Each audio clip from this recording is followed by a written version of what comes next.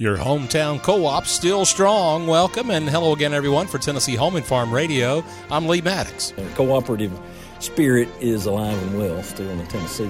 These days, a farmer needs all the help he or she can get, and for nearly 8 decades, Tennessee Farmers Cooperative has been doing just that and much more. The co-op system here in Tennessee began in the 1940s, and it's a federated system with a circle of ownership. Each member co-op is an independent business owned by its farmer members, those local co-ops. In turn, they own TFC, and there's a 9-member board of directors. Weakley County farmer Keith Fowler is vice chairman of that board. I'm a firm believer in the cooperative system, and a farmer can have a steady, dependable supply of inputs and then be able to also participate in the revenue. I mean, getting back that money back to the farmers. Keith Fowler says the co-op system in Tennessee has been a blessing to have in place for so many years, especially over the past couple of years when the supply chain has been so challenged. CEO Shannon Huff says co-op has been and will continue to be a major part of the fabric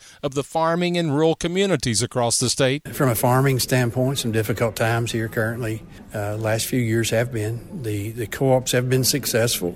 They've been successful in passing earnings back to the farmers, but primarily in getting access to product. Price is an issue, and it's been an issue. Those markets have been driven really high, but one of the things the co-op was created for 77 years ago was to get products at a fair price, but having access to those products. And that's that and the service that they provide in the local communities are what we stand for. And still standing strong is Tennessee Farmers Cooperative. For Tennessee Home and Farm Radio, I'm Lee Maddox.